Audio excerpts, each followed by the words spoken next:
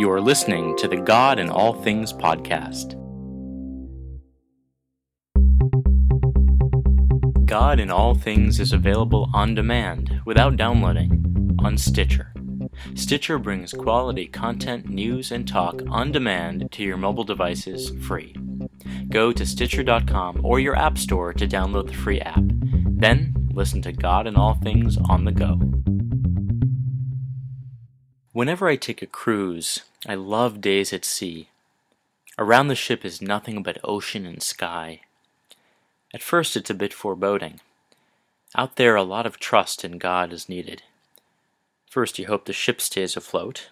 There's no one around, at least not in the 12 miles visible to the horizon.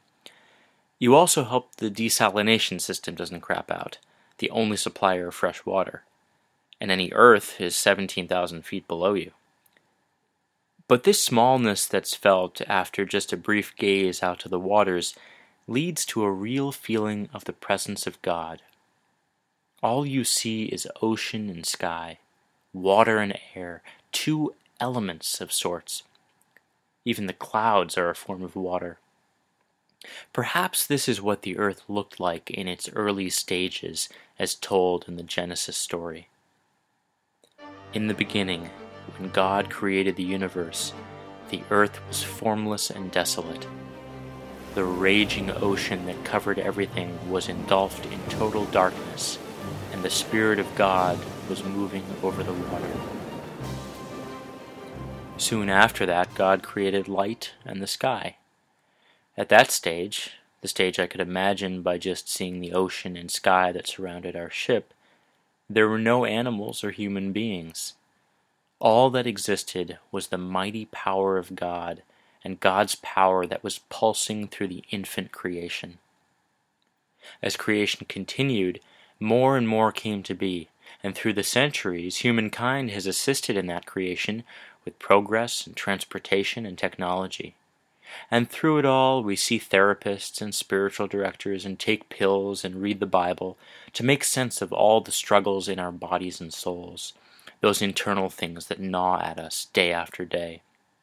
And that's good, and God is there.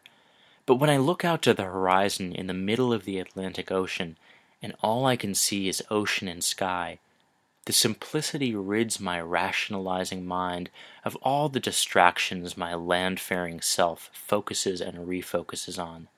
And instead, for a moment, I just feel God in that simplicity of only sea and sky. I get a glimpse of an earlier stage of Earth when I was just a thought in the mind of God.